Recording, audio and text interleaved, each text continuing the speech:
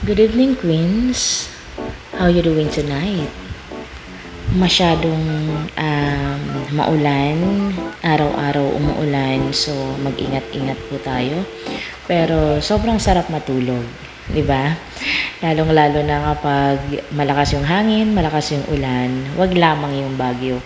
So natural na sa panahon natin ngayon kasi tag-ulan, pumapasok na tayo sa panahon ng tag-ulan.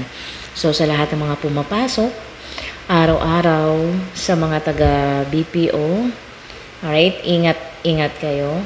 Kumusta kayong lahat? So, nandito na tayo pumapasok sa month of August.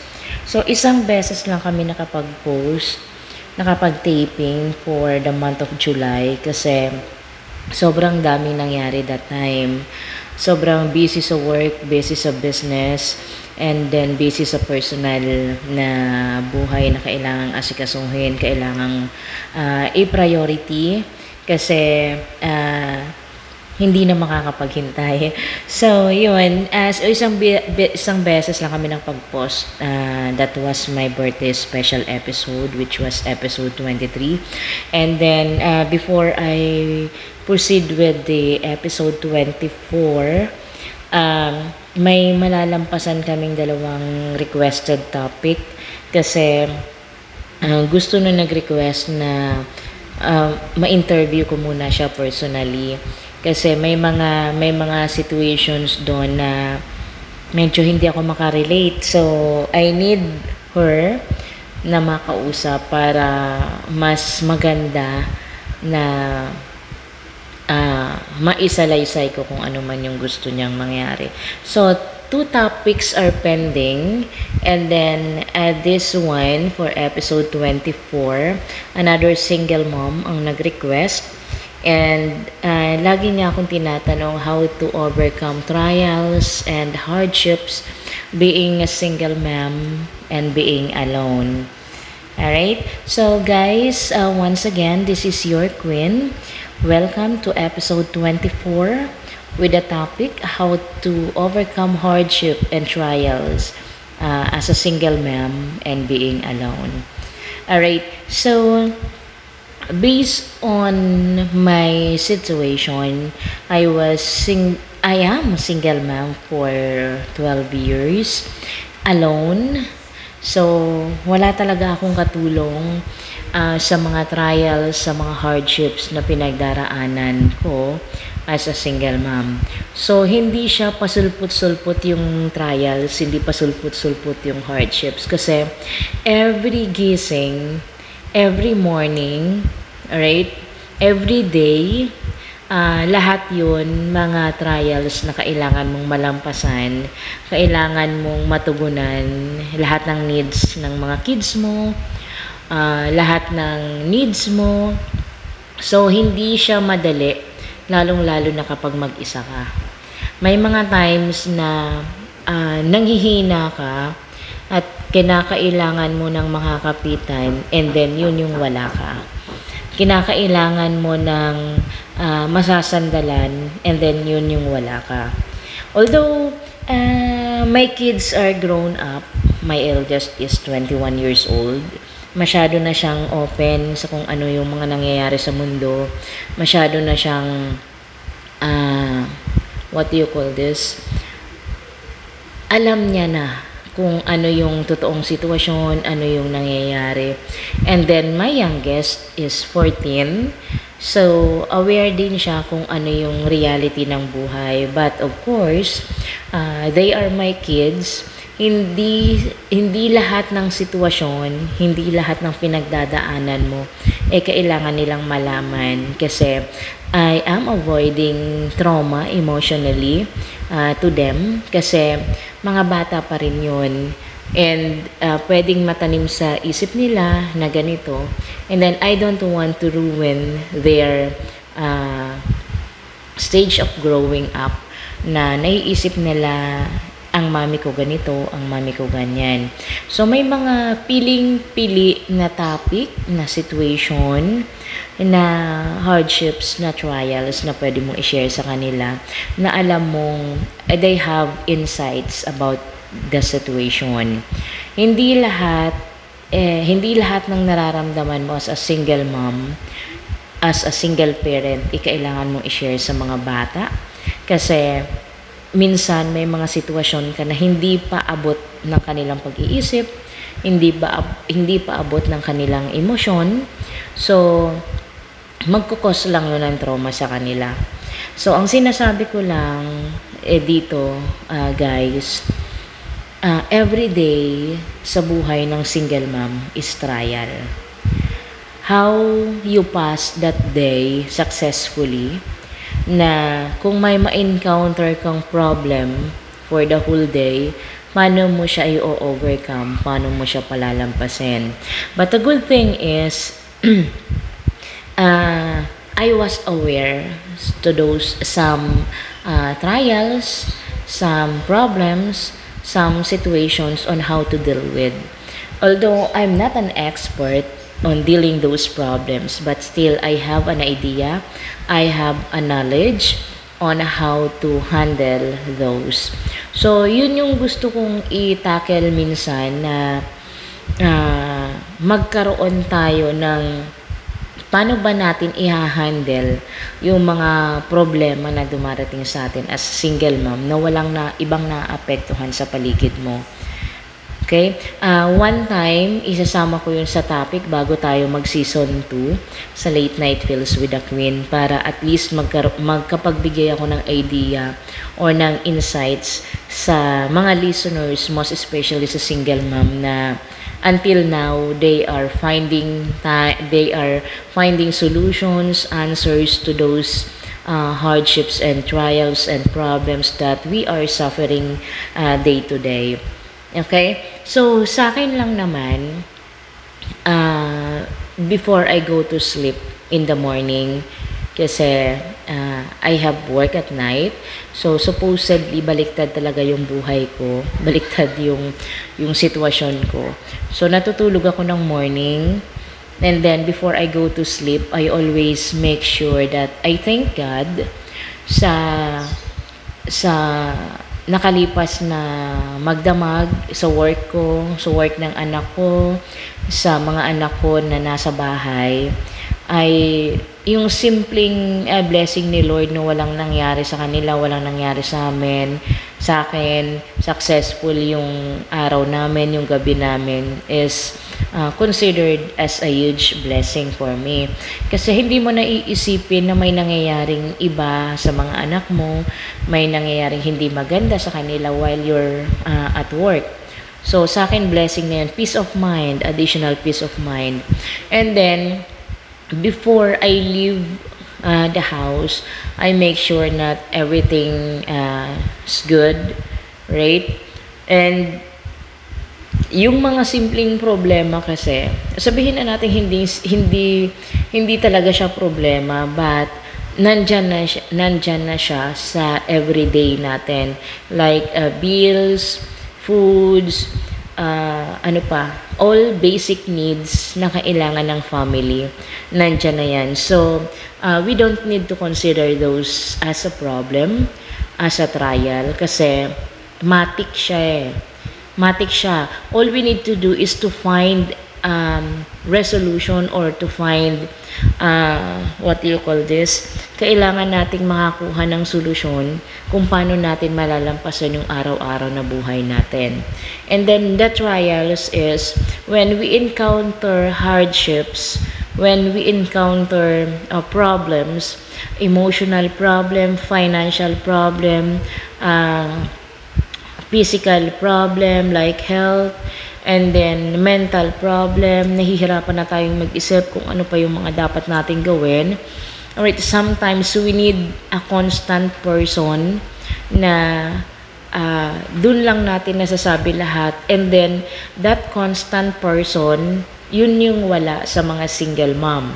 Maswerte ka kung makakuha ka ng kaibigan na nakikinig sa'yo sa lahat ng mga rants mo sa buhay. And then, napapagkatiwalaan mo siya na pagsabihan ng mga pinaka maliliit, sagrado na ginagawa mo, maliliit na problema mo na alam mo na maliit lang siya, simple, pero you cannot tell those simplest problems and rants to other people whom you are not trusted. Okay, so hindi mo siya pwedeng sabihin sa tao na hindi mo pinagkakatiwalaan. Sometimes we are having a hard time looking or finding that constant person. Kasi sa panahon ngayon, hindi lahat ng kaibigan mo, hindi lahat ng nakikinig sa'yo is nakikinig lang talaga. Sometimes, they are the people na sila pa yung magkukos ng problema mo para ikasira mo sa ibang tao. So, yun. Sobrang napakahirap na wala kang constant person, right? Wala kang mapagsabihan. So, yun, for me, yun yung wala nga ako, right? Yun yung wala yung mga single mom. But for now, luckily, I have a friend, although she's very young, right? Parang anak ko na rin, but still, I'm thankful to that person kasi nakikinig lang siya. And then, nakikinig siya sa mga rants ko. She's very much willing to listen to me. Although, at her young age, gano'n na siya. So, sa taong yon, I consider her as angel in disguise. Kasi, I am not expecting na magiging friend ko siya, magiging close ko siya. But, sabi nga, God works in a mysterious way. So, nakasundo ko yun ng tao na yon. And, so, for now, siya yung makukonsider ko na constant person kasi even though we're not seeing each other, hindi natatapos yung communication namin, yung conversation namin na akala mo ilang taon na hindi nagkita. So, for me, as a single mom, how to win life, okay, how to overcome hardship, consider that hardship, trials, and problems are part of our lives. So, yun yung mga nagpapatibay sa atin. Yun yung nagpapatigas sa damdamin natin. And then, yun yung nagbibigay or nagpupush sa atin to go on with our lives with the kids alone, as single. Don't consider yourself as lonely. Okay? Because myself, I did not consider myself as lonely. I consider myself alone, but not lonely. Because there's a lot of things sa paligid mo na nakakapagpasaya sa'yo. Just like for the past week, sobrang, sabi ko nga, mind-grilling yung nangyari sa akin kasi almost every day may hearing ako. So, on my off, wala akong nagawa kasi I always send emails, legal actions, legal emails, lahat na ginagawa ko, mind-grilling kasi hindi basta-basta, hindi mo makukuha sa isang upuan lang. You need to concentrate, you need to learn, you need to search everything, what is the right word, what is the right decisions to make para malampasan mo yung pinagdaraanan mo ngayon. So, for me, maraming nagsasabi sa akin how to be you. Maraming nagsasabi how you handle your problems gracefully. Kasi, lagi mong sinasabi na your life is not easy. Yes, my life is not easy. Minsan, nagkakaroon din kami ng trouble ng mga anak ko. Kasi, minsan dumarating yung time na nagkukulang din. And then, na-overlook na, kumbaga, sa gamit na may misplace. So, marami kang pagdaraanan na gano'n na you need to resolve it alone. Kasi, wala kang katulong except the fact that you are given by God a power, a strength. Diba? Matatag na pag-iisip para malampasan yung mga pagsubok na dumarating sa buhay natin as a single mom. But of course, hindi lang sarili mo yung iniisip mo. May anak ka pa. Okay? May anak na tumitingala sa'yo, tumitingin sa'yo para patuloy din silang lumaban sa buhay. you are their inspiration, hindi mo lang alam. So, nabubuhay sila, lumalaban sila sa buhay, nagiging masaya sila because of you. Kasi, ramdam nila yan, yung hirap mo sa kanila. Ramdam nila na yung mga problemang dumarating sa'yo because andyan sila sa buhay mo.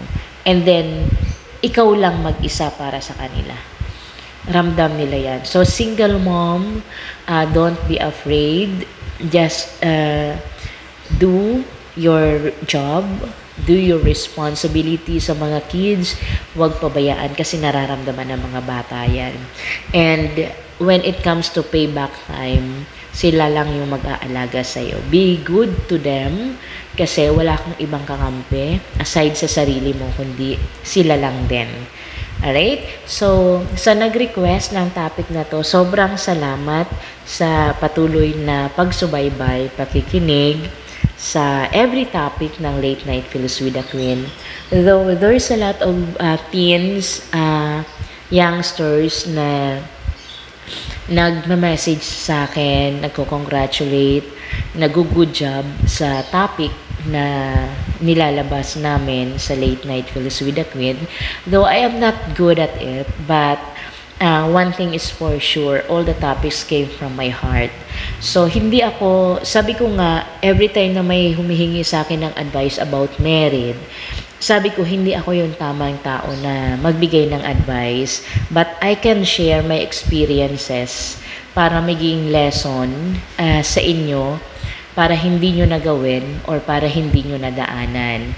Although, sinasabi ng lahat ng mga matatanda na yung mga pagsubok dinadaanan sa buhay ng tao. Yes, I agree, dinadaanan siya. But, kung hindi natin paiiralin yung katigasan ng ulo natin, pwede naman natin hindi nadaanan yun, dinaanan ng ibang tao. Kundi gumawa tayo ng sarili nating way para malesen kung ano man yung pagsubok na naghihintay sa atin at the end of the road. Kasi, alam mo na narinig mo na yan yung nangyari sa ibang tao. Bakit gusto mo pang maranasan sa buhay may asawa mo, sa buhay na meron ka? Right? Kung pwedeng gumawa ka ng sariling daan para hindi mo na madaanan yun, then why not? Okay? So, yun lang siya. So, may nagsasabi sa akin na you are the right person to ask an advice bago ikasal or bago makipagrelasyon. I am not giving myself the privilege na maging ganun. Basta, all I can say is, if you wanted to learn a lesson, I can definitely tell you my story. Right? So, yun lang yung masasabi ko. Mga single moms, kayo yung pinaka malakas na babae sa balat ng lupa. Okay? So, kung naghihintay tayo ng man in our lives, chill lang, darating lang sila. Kasi mahirap magkamali ulit. Maraming beses na pinapairal natin yung katigasan ng ulo natin just to tell ourselves na sila na ngayon, but it is not. They are just dropping by to give us lesson, to give us a happy moment for a meantime, but it doesn't mean that they will stay. So, kung sila yung para sa atin, God will show up a sign na sila na nga. So, don't jump into conclusion. Pag may nakita tayong red flag, jump na dineded man natin. No. Let us learn our lesson, why we are on our status, why we are single mom. Let us just learn the lesson. Di baling tumagal kang single, basta masaya ka. Kesa you're on a relationship na wala kang peace of mind. So, ayun lang siya. And then, thank you so much for unending support. Although, I cannot guarantee that I can provide a topic every week.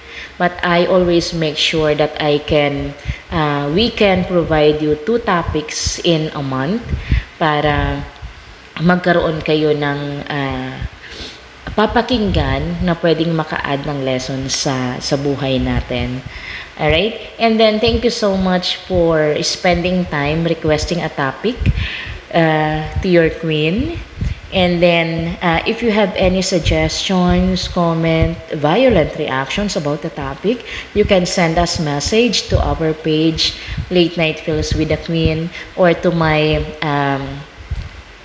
Facebook account.